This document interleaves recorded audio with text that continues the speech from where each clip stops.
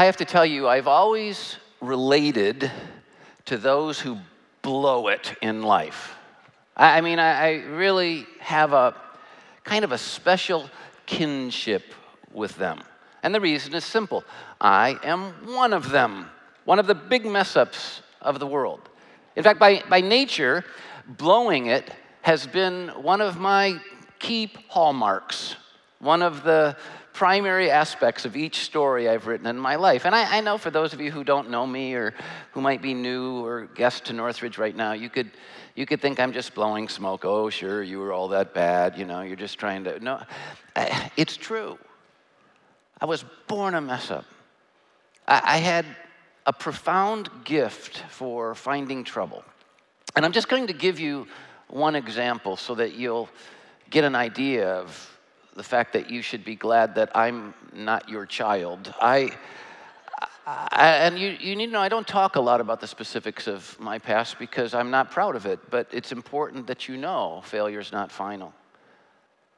I literally got kicked out of school 4 times. Now, those of you who've been here a while have probably heard this, but you just need to know, we're not talking about like little 3-day suspension kind of kicked out of school. I got a cool little vacation for a couple of days and then went back. I mean, kicked out of school, literally expelled, complete removal 4 times, 2 high schools and 2 college times. And that just represents what I can tell you from the platform.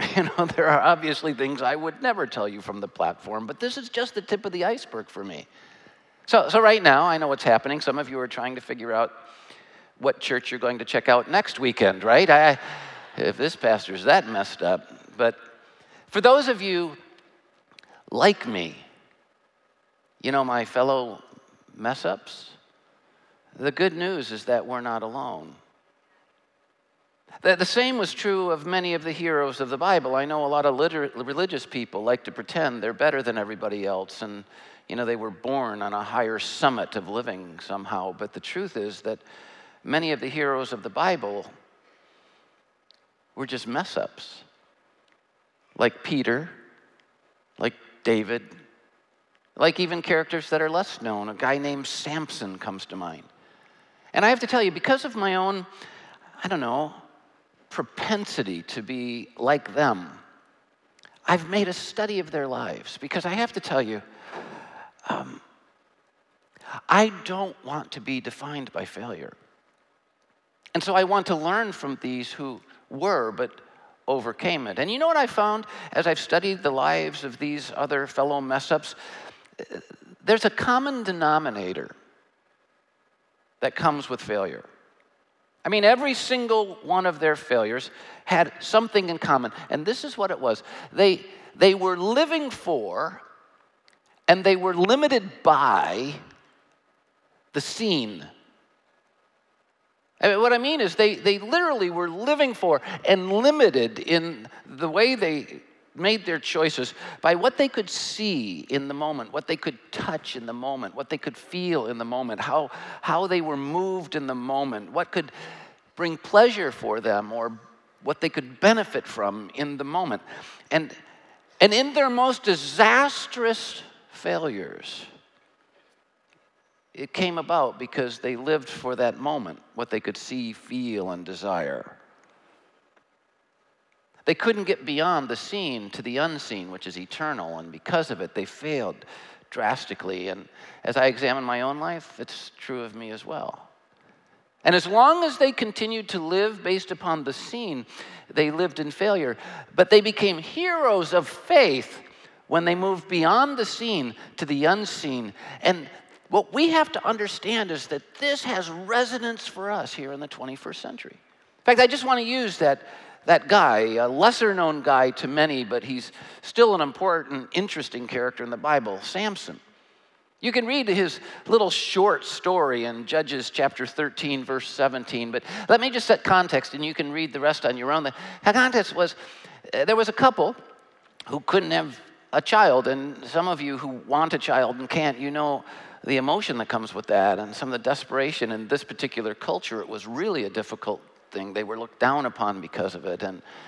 And God showed up one day and he says, I'm going to give you a special gift. I'm going to give you a special child. But know this, I'm giving this child who's going to be called Samson for a very special reason. He's going to protect Israel. He's going to protect my name against all the enemies.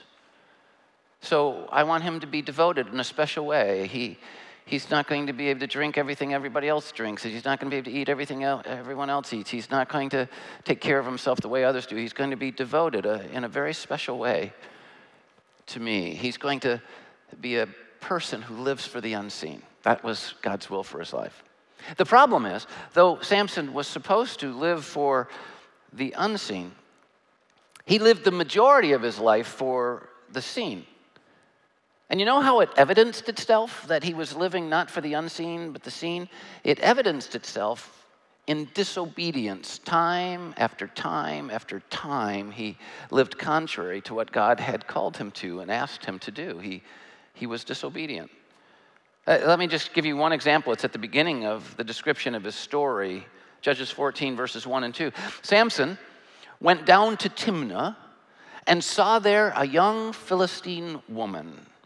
When he returned, he said to his father and mother, I have seen a Philistine woman in Timnah. Now get her for me as my wife. Now I want you to take note, in that passage, twice it talks about seeing or saw. He's living in the moment. He's basing his choice and his desires and what he wants based upon his temporary feelings and drives in pursuit of pleasure. And he says, I want her. Now, what you need to know is, for a guy who is supposed to be living for the unseen, this isn't the woman he should be marrying. God created her, she's valuable and all that, but she wasn't a woman after God's heart. She wasn't a woman living for God. She wasn't a woman committed to God's truth and God's word. This was a person that those who were living for God shouldn't have tried to seek intimacy with and marriage with, but that's exactly what he did. Why? Because God wanted it? No, because he wanted it. Because this would honor the unseen God? No, because it would feel good in the moment. Basically, you want a 21st century translation of this passage. He went to Timnah, saw a chick that was hot, and he wanted her now. That's not the way it works if you're going to live for bigger things than the moment. And that's what he was born for, bigger things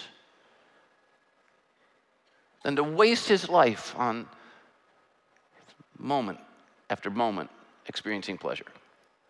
And yet this is what he did. And he did it time and time and time again. I mean, his whole life, chapter after chapter after chapter, was written this way. And it ultimately led to his downfall. I mean, because he was supposed to be standing against God's enemies, and God empowered him to stand against the enemies. But when you live in disobedience, what happens is you lose God's power, and that's what he did. He did some really stupid things. And because of his own choices, he lost power, and God's enemies that he had the power to overcome, but he lost it, overcame him. And I mean, they were horrific in their punishment of him. They gouged his eyes out. They blinded him, and then they put him in a coliseum where he could become the entertainment for crowds of people. And that's exactly what he became. Because of his disobedience, he and the God he served became a laughingstock. It's a sad story. But here's what we often miss. We're all the same as Samson. We write the same kind of chapters in our story as Samson wrote.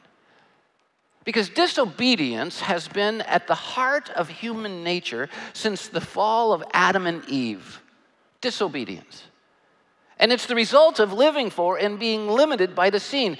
The disobedience comes when I say, what I feel right now is more important than what God wants for me forever. What I want right now is more important than what God wants for me. And we make these choices. We're living for and limited by the seen. But when we genuinely begin seeing beyond the moment to the unseen, to the eternal with eyes of faith, do you know what happens? Everything changes. It's what changed Peter from the mess-up he was to a great man of faith. It's what changed David from the mess-up he was to a great man of faith. And it even changed Samson in the end. Though Samson's failure certainly had forever consequences. I mean, he was forever blinded, and he ultimately died in the end trying to do right for God. Here's what you need to know. Though he missed a lot of things he could have experienced from God, his failure wasn't final in the end. It wasn't his epitaph. In the end, he stood for God, and he went out in a blaze of glory. And how did it happen? It happened because he lost his physical sight. Now get this. His eyes were gouged out. He could no longer see. He could no longer pursue what he could see. He was blinded. And it was when he was blinded, sad that it had to happen this way, but it was when he lost his physical sight that he could then start developing spiritual eyes of faith to see beyond the moment to the eternal, to the unseen. And it was then that everything changed for him. It was then that he stopped living for the moment and his temporary pleasures and rewards, and he began living for the eternal. And here's the hope I want to share with you. It can be the same for us. We can go from living for the seen and the disobedience and destruction that comes from it, the failure, to living for the unseen and experiencing God's best in our life. Failure doesn't have to be final for us. And I'm always trying, to the best of my ability, to be honest with you when I'm having this conversation with you on this platform. This is a big deal in my life because I don't want to be defined by failure. I don't long to be defined by failure. I don't want failure to be my epitaph, even though it comes so naturally to me. So the truth that I'm going to be sharing with you this weekend has become vital and life-changing, necessary for me. And I'm hoping it can help you. Here's the truth. When we go from living for the seen to genuinely having Jesus' unseen view of the world, when we start seeing beyond what we see with our physical eyes and feel in our physical bodies to seeing God and what he wants, we will make obedience our priority. Because you see, when we live for the seen, we're going to make our pleasure the priority, our wants the priority, our desires the priority, convenience and comfort the priority, what's going to benefit us right now the priority. But when we see, as Jesus saw, the unseen realities of God and his will for us in this world, we'll make obedience, not disobedience, obedience our priority. We'll place the highest of values on it. We'll choose to practice obedience, whether it's convenient and comfortable or not. Even when, by the way, it significantly contrasts with feelings and wants and our sense of well-being. Even when we'd rather pursue other things, we'll obey Jesus when we really live for the unseen.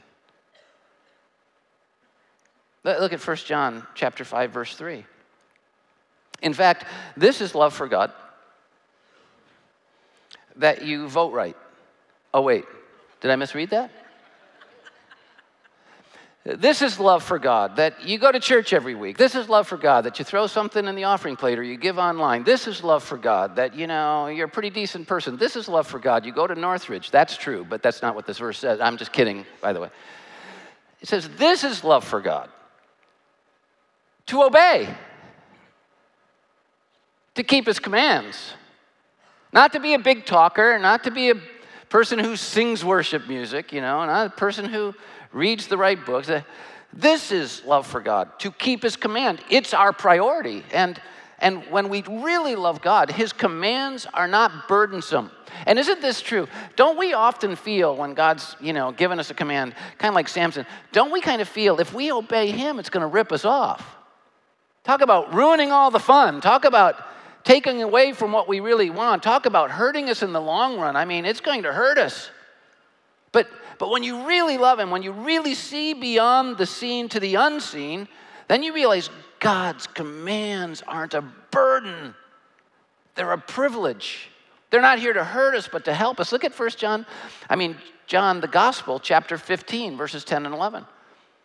Jesus is talking here, and he says, if you keep my commands, if you obey me, You will remain in my love. I mean, it'll be a love relationship. You'll be experiencing all of my best in your life. Just as I have kept my Father's commands and remain in his love, I'm experiencing this profound relationship with the Father.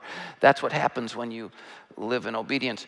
And I have told you this, he says, so that you'll be miserable and not have all the fun that other people get to have in the world. It's not what he said. You know, he doesn't give us commands so that our life will be less and diminished and worse. He gives us these commands because he knows when we live for the scene, we'll make choices that absolutely blow our lives, just like happened with Samson and every other mess up in the world. But when we start living in obedience to him, that's when, as he says, we'll experience his joy, and our joy will be complete. The reason so many of us are so miserable is because we keep thinking living for the scene and getting what we want and pursuing what we want in this moment is going to make us happy. It does not. But living for God does. Now, there are a couple of things we need to know about this whole obedience thing. And I don't know if you've noticed, just saying that word sounds weird in the 21st century, doesn't it? I mean, we don't say it in our wedding vows anymore, and I get that. It's not about that kind of deal. And we don't even tell our kids that anymore. We go, we're going to count. This word's just like nowhere in our vocabulary. And yet it's the central priority of what it means to walk with God. Obedience. But you need to understand a couple of things about obedience that are very misunderstood. People have inverted it all over the place. People are claiming that we have to do things that we don't, and they're claiming we don't have to do things that we do. And here's why. For just two observations. The first is this. Christ followers, those of us who choose to follow Jesus, and I know not all of us have here, and I'm glad you're here if you're seeking out the idea of Jesus, but when you decide to follow Jesus, you need to know you have options in your life in all those areas where God has not spoken directly. I mean, when God has not spoken directly to something, you have options there. And he hasn't spoken directly to a lot of things. Look at how the Bible says it in Romans chapter 14, I'll just take two verses, 1 and 14. These people were arguing about stuff that God had never spoken directly to. If I can just set context for Romans 14, the Christians of the day were arguing about whether they should eat meat or not that was sacrificed to idols. That's what they were arguing about. Now, there's no issue. God spoke directly to the idol issue.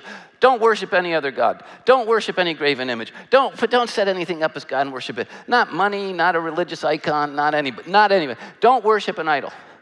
But meat offered to idols, people are going, look at the idols aren't even true gods. So what? It was an offer to an idol. Good cow gave its life.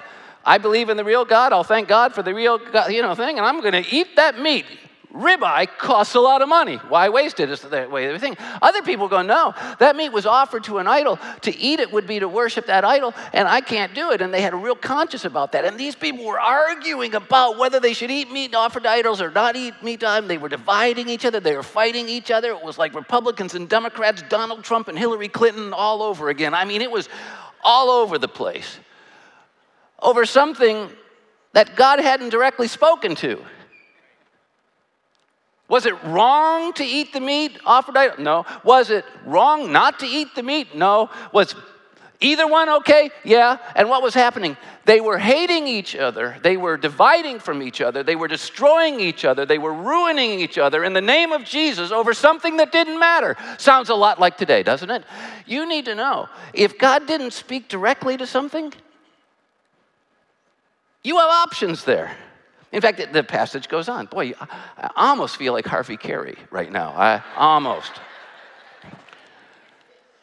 So he says, except one whose faith is weak, without quarreling and fighting over disputable matters. These issues were disputable because God hadn't spoken directly to it. They were making side applications over here, and both had an argument. So those matters where God hasn't spoken are disputable matters. You can do it or not do it, doesn't matter in the end. And he says, I am convinced, the reason you shouldn't argue over this and go to war over this is, I'm convinced, being fully persuaded in the Lord Jesus, I get this from Jesus himself, that nothing is unclean in itself. Notice he's not saying nothing's unclean. There are all kinds of things he said are wrong and evil and bad. What he's saying is nothing that God has not spoken directly to, nothing that is one of these disputable issues is wrong in and of itself. So he says if anyone regards something as wrong, okay, then for them it's wrong. If they don't regard it as wrong, okay, for them it's not wrong. And we should care about each other in this. We should be sensitive about this in each other's lives. But would you stop making a theology out of something that God didn't say? Is basically what he's saying. Let me try and put it in 21st century language. Are you with me so far, everybody? Okay? All right. The world is filled with issues and things that God hasn't addressed. Like Michigan or Michigan State?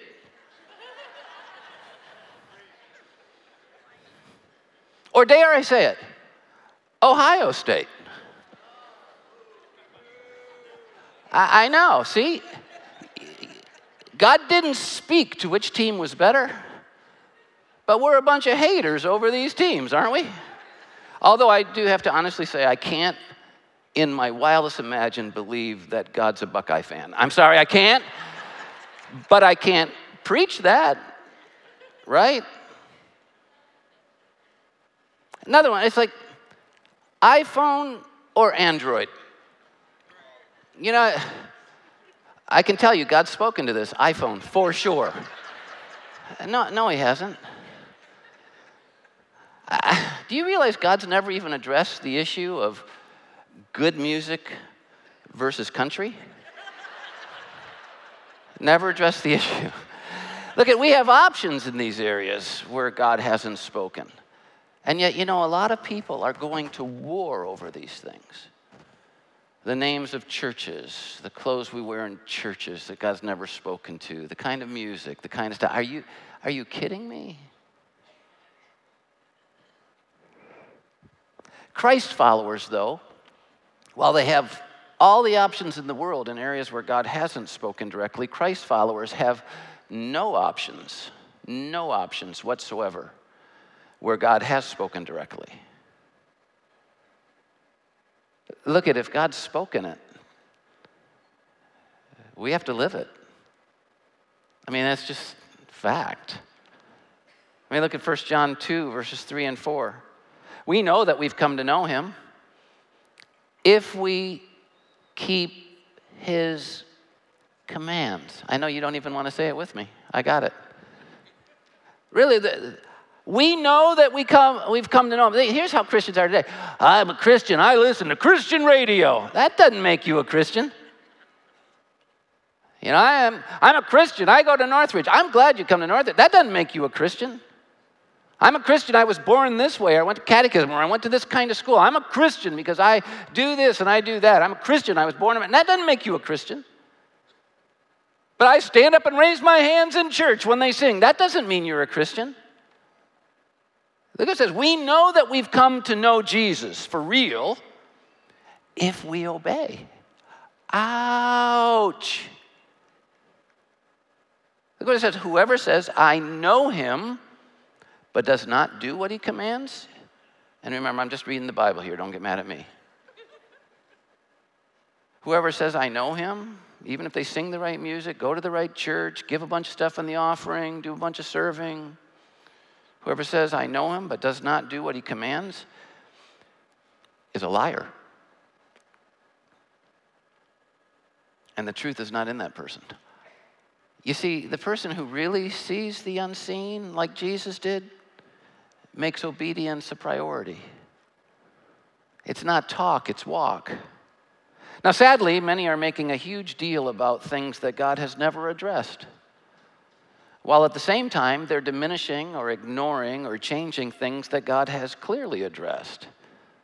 I mean, there are a lot of people who love their religious traditions more than the truth itself.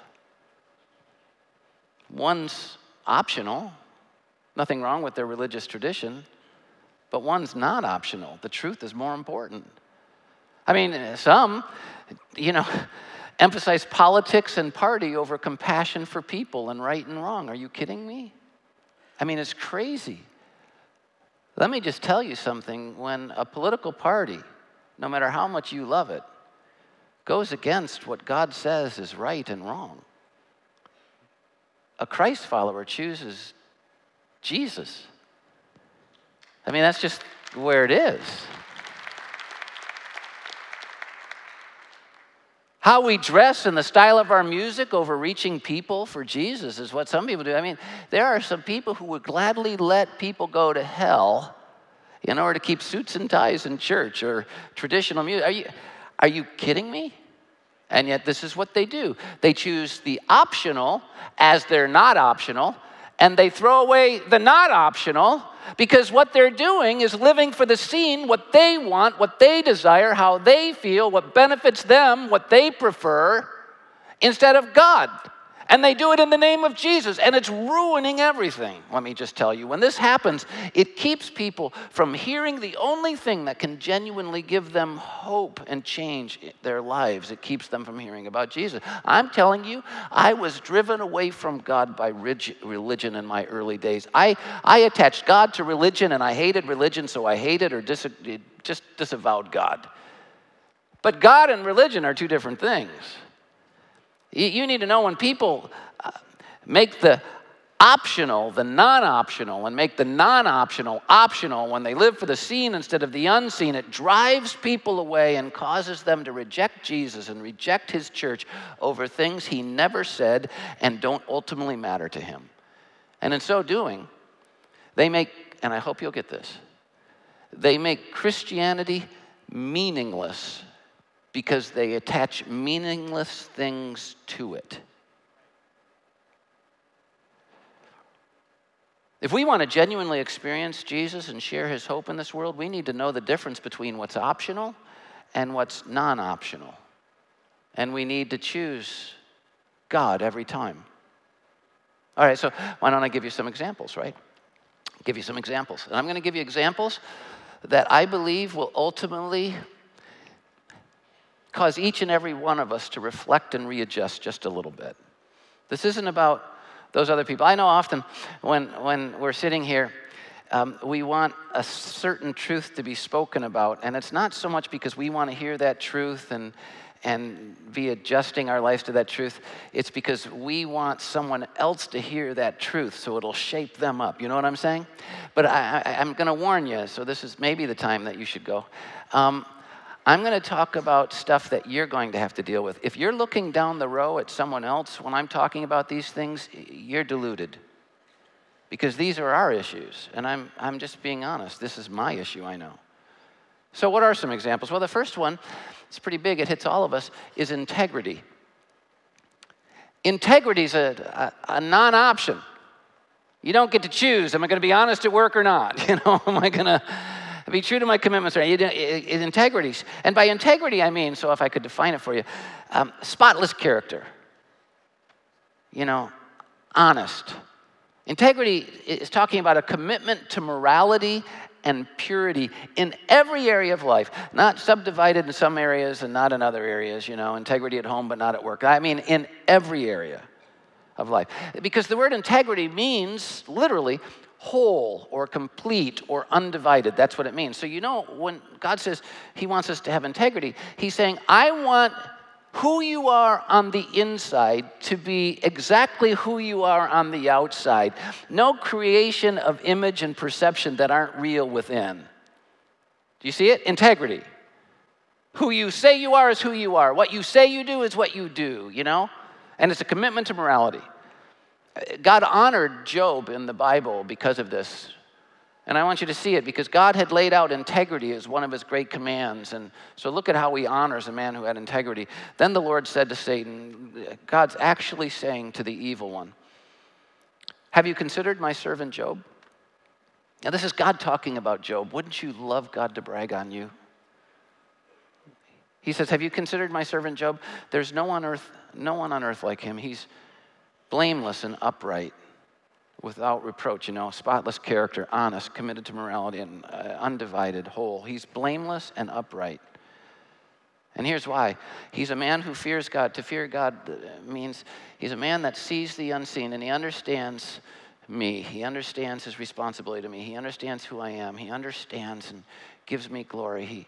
He fears God. And because of that, he shuns evil. He doesn't pursue the seen and the selfish junk of this world like so many of us do. And God's bragging on him, and he says, in fact, he still maintains his integrity, though you incited me, Satan, against him to ruin him without any reason. God allowed Satan to literally rip Job's life apart because Job said he only serves you for what you give him. And so God allowed Satan to take everything away, and though it was hard for Job, he maintained his integrity. He didn't just have integrity when things were good. He had integrity when things were bad because, see, it wasn't an option. And you know, some of us are all about being good as long as God's given us what we want, but then we kind of give up on God when he's not giving us what we want because, see, we're not really living for the unseen. We're living for the seen, right? We're living for what benefits us. And if praying benefits me now, awesome. But if it doesn't, screw him. And I'm sorry for being blunt, but this is exactly how we are. But integrity is a non-option. How are you doing? Are you living for the unseen, really? Or the seen? There's another example of a non-option, and it's love. Love. That sounds easy. You know, all the world needs is love, and we can sing our songs and all that. But, you know, we're talking about an unconditional love that no matter what keeps on loving and sacrificing. We're talking about a compassion that goes beyond what's convenient to us and what's helpful to us and cares about those that matter to God, the whole world. John 13, 34 and 35, Jesus says, a new command, there it is. This is not an option. He spoke directly to this. A new command I give you, love one another. As I've loved you, so you must love one another. How did he love us? He gave his life for us. That's how we have to love one another. In fact, he says, by this everyone will know that you're my disciples, if you love one another like this. Not if you go to the church by the right name, not if you honor the right traditions, not if you vote right, not if you watch the right news station, not if you put money in the offering plate. No. This is how people will know that you're really my followers, because you'll love one another. Because you see, those who live for me live for the unseen, and those who live for the unseen make obedience the priority. And isn't it interesting how little love there is among those who stand up and worship Jesus in song, but they don't do it in life? I mean, there's something wrong with it. Because we've decided it's more important to worship to the right music than it is to love like Jesus loved. Wrong. I'd rather worship to the wrong music and love right than worship to the right music and love wrong. Wouldn't you? This is obedience. This is what Christianity is supposed to be. It's not an option. Another example of a not up for grabs option is forgiveness. Forgiveness. And I'm going to tell you, it's easy to say this word. It's tough to do this in real life. But forgiveness is not an option. And I know a lot of us going, I don't know. Look, I do this in my soul. Trust me, I'm a human being. I'm not speaking at you. I'm conversing with you. Don't you wrestle in yourself? I don't know if I'm going to forgive that person. I don't know if I want to forgive. That person doesn't really deserve to be forgiven. I don't think I'm going to forgive that. Are you like this, or is it just me? But you need to know something. If you're a Jesus follower, you can choose Android or iPhone or Wolverines and Spartans. No big deal. You can't choose whether you'll forgive or not. Now, I know it's hard. It's tough. It's a very difficult thing. But when you see past the seen to the unseen, you realize that Jesus on the cross, in the tomb, and then resurrected gives us the power to be free from bitterness and anger, and gives us the power to be free to forgive. And it's not an option. Who haven't you forgiven? It's an issue of obedience. There's another. Look at Colossians 3:13, just so you know it's not Brad, it's Scripture. Bear with each other and forgive one another if any of you has a grievance against one another. Not optional. Forgive as the Lord forgave you. Not optional. But remember, he's not doing this to make your life worse. He's doing this to make your life better so your joy can be complete. You know what happens when you don't forgive? You're weighted down by anger and the cancer of bitterness. And when you forgive, you're free to experience joy. And by the way, forgiveness doesn't mean you become best friends with the person that's hurting you.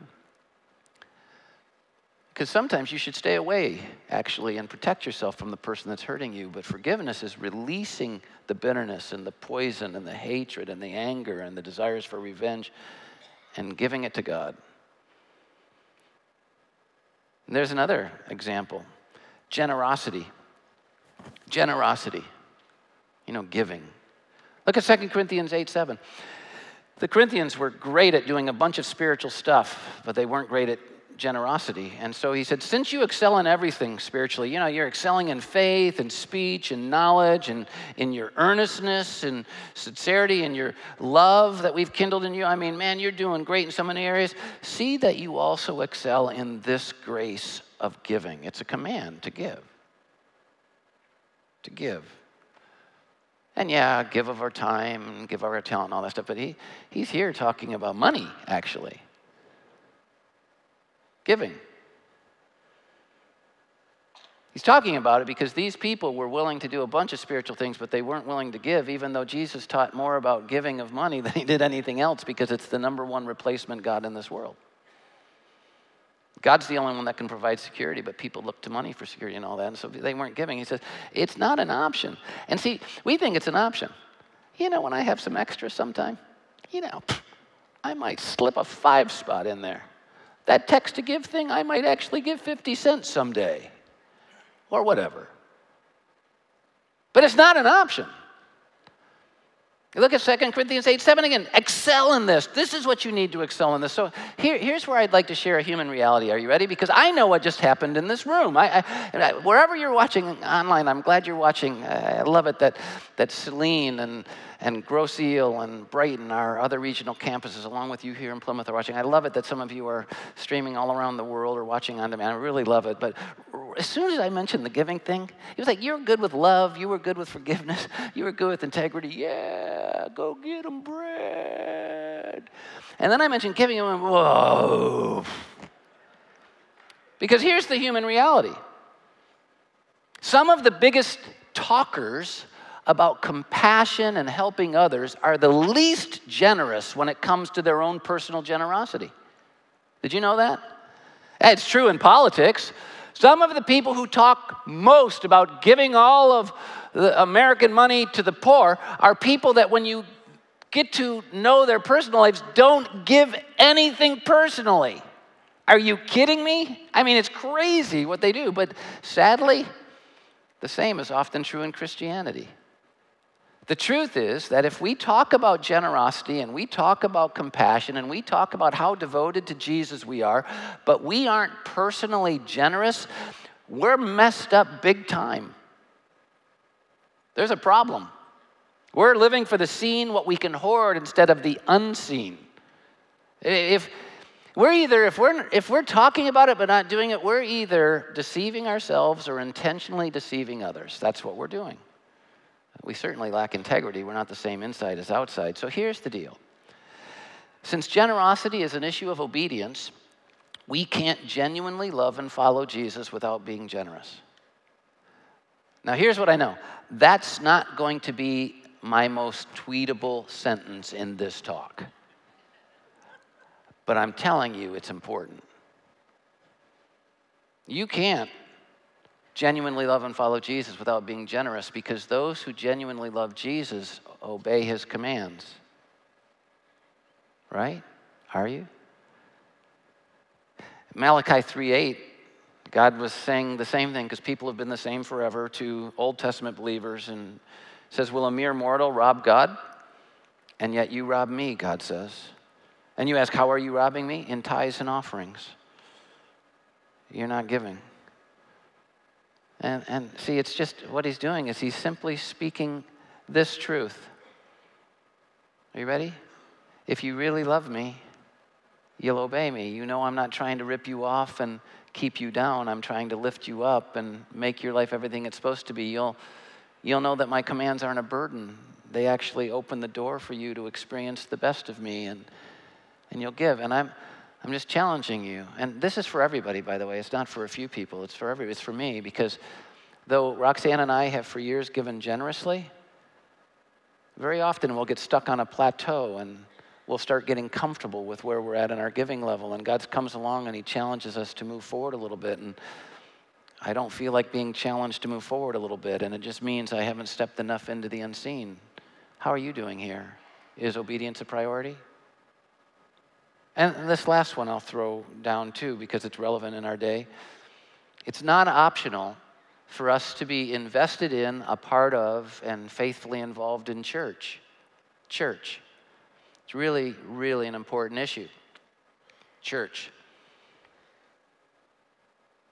Look at Hebrews chapter 10, verses 24 and 25, and let us consider how we can spur each other on toward love and good deeds. I mean, we have to be there for each other. And it says, and this is a command, not giving up meeting together, not giving up gathering together, as some are in the habit of doing, but getting together so you can encourage one another, and do it all the more as you see the day approaching. You shouldn't get together less and less. You should get together more and more. We need each other in this world. It's about being involved with one another to stir each other up to love and good deeds. We need each other, and we're supposed to get together. And yet we're living in a day, this is really important. We're living in a day where there are lots of people who say, I love Jesus, I just don't love the church. And I get it. The church is filled with messed up people like me. It's flawed, make mistakes, religions destroy a lot of things. But let me just tell you, you can't love Jesus and not be faithfully committed to his church. You cannot do it. It's impossible.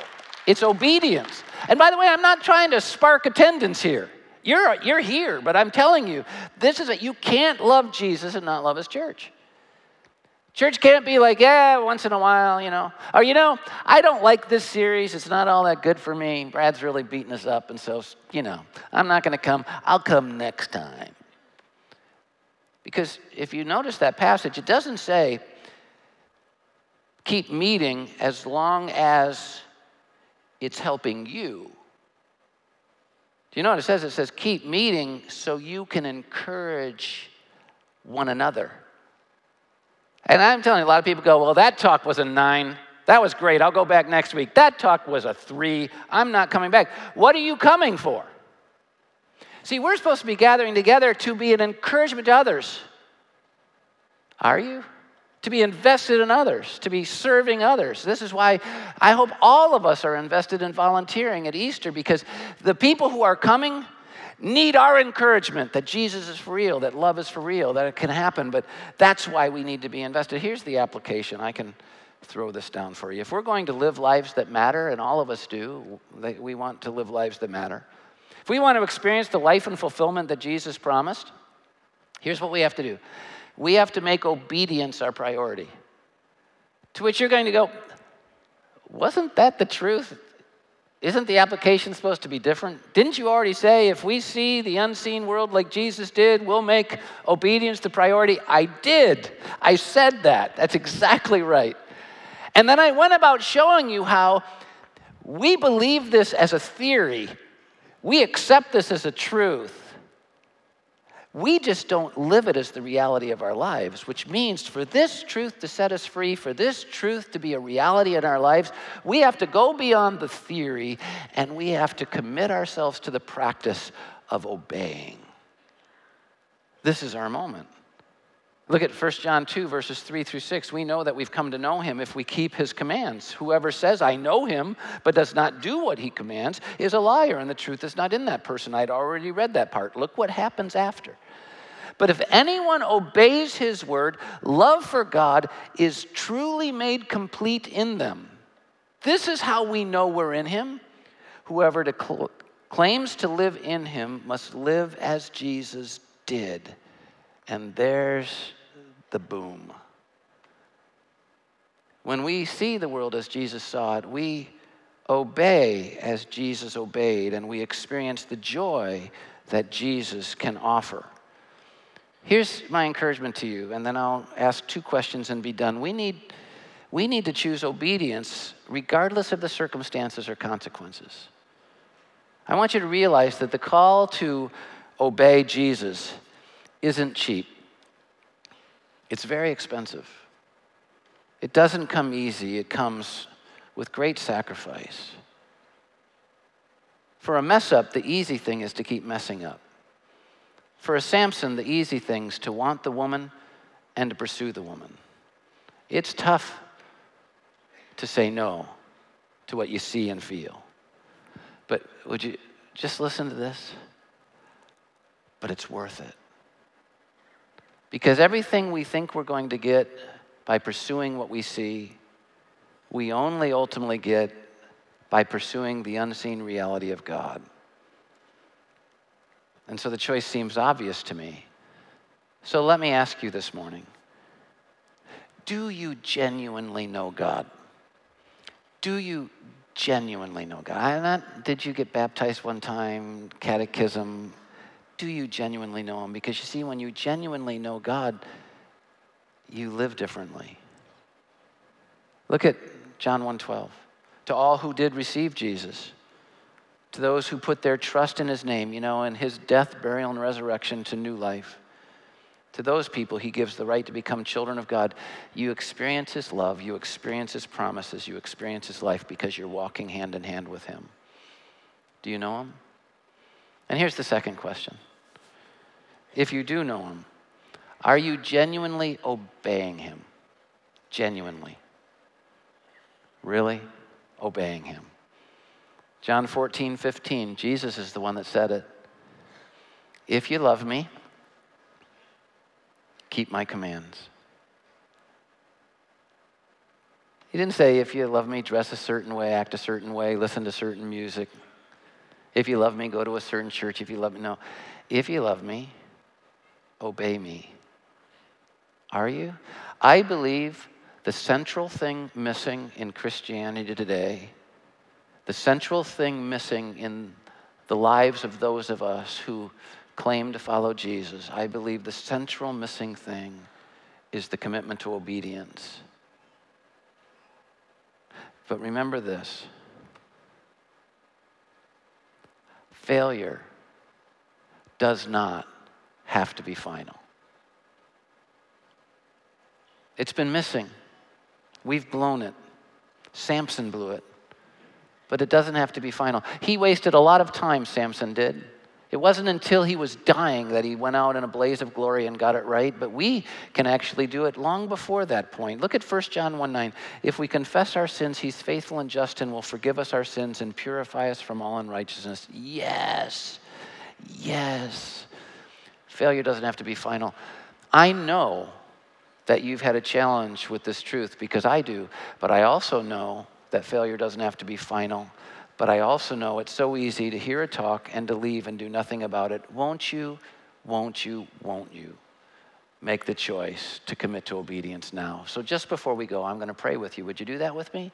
And as we pray, I hope every single one of you are talking to God about where this talk rubs you. But if you want to experience Jesus for the first time in your life, maybe you want to take a step into a new relationship with him, would you pray with me? Would you just take my words and make them yours in your heart? Just say, Jesus, I freely right now confess my sin, my guilt. I've been living for the seen instead of the unseen. But in this moment, I know that you died on the cross for my sin and rose again. And so I'm asking you, Jesus, by faith, forgive me and make me a child of God. Change me like you changed Samson. In Jesus' name, amen. Now, just before I say goodbye, if you prayed with me, we want to give you a Bible, and we want to give you some information on next steps you can take, and all you need to do to get it is let us know that you prayed with me. And so in the programs that you were handed when you came in, and this is true at all of our campuses, just take out the connection card, you just rip it out, fill it out, and check either that you prayed for the first time to receive Jesus or you prayed to renew your faith, whichever one's true of you, and then put it in one of the boxes as you leave our auditoriums, and we'll send you that information. If you're watching online, hit the What Next button, and we'll do the same thing for you, okay? And two things as you get ready to go. Remember this week, would you, that Samson had every advantage, and he lost it because he forgot to see God, and he went after what he saw in this world, and we have the same reality. see beyond the seen to the unseen, and experience God at his best. I hope that every single one of you will help us to put on a great spread for Easter, that you'll check off some way to volunteer, that you'll go into the activity center here in Plymouth and you'll share, do that. And at all of our campuses, I hope you'll volunteer as well, okay? And if you need to talk to someone, we have a prayer team that meets up front as soon as we say goodbye. Thanks for being here. I'm so grateful. Have a great, great week.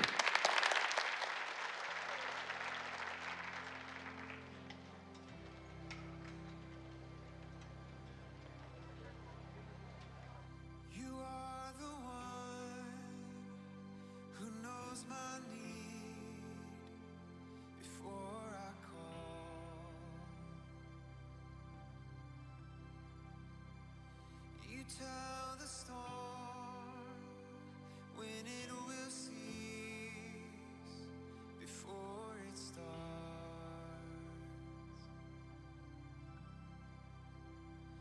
The God above who searches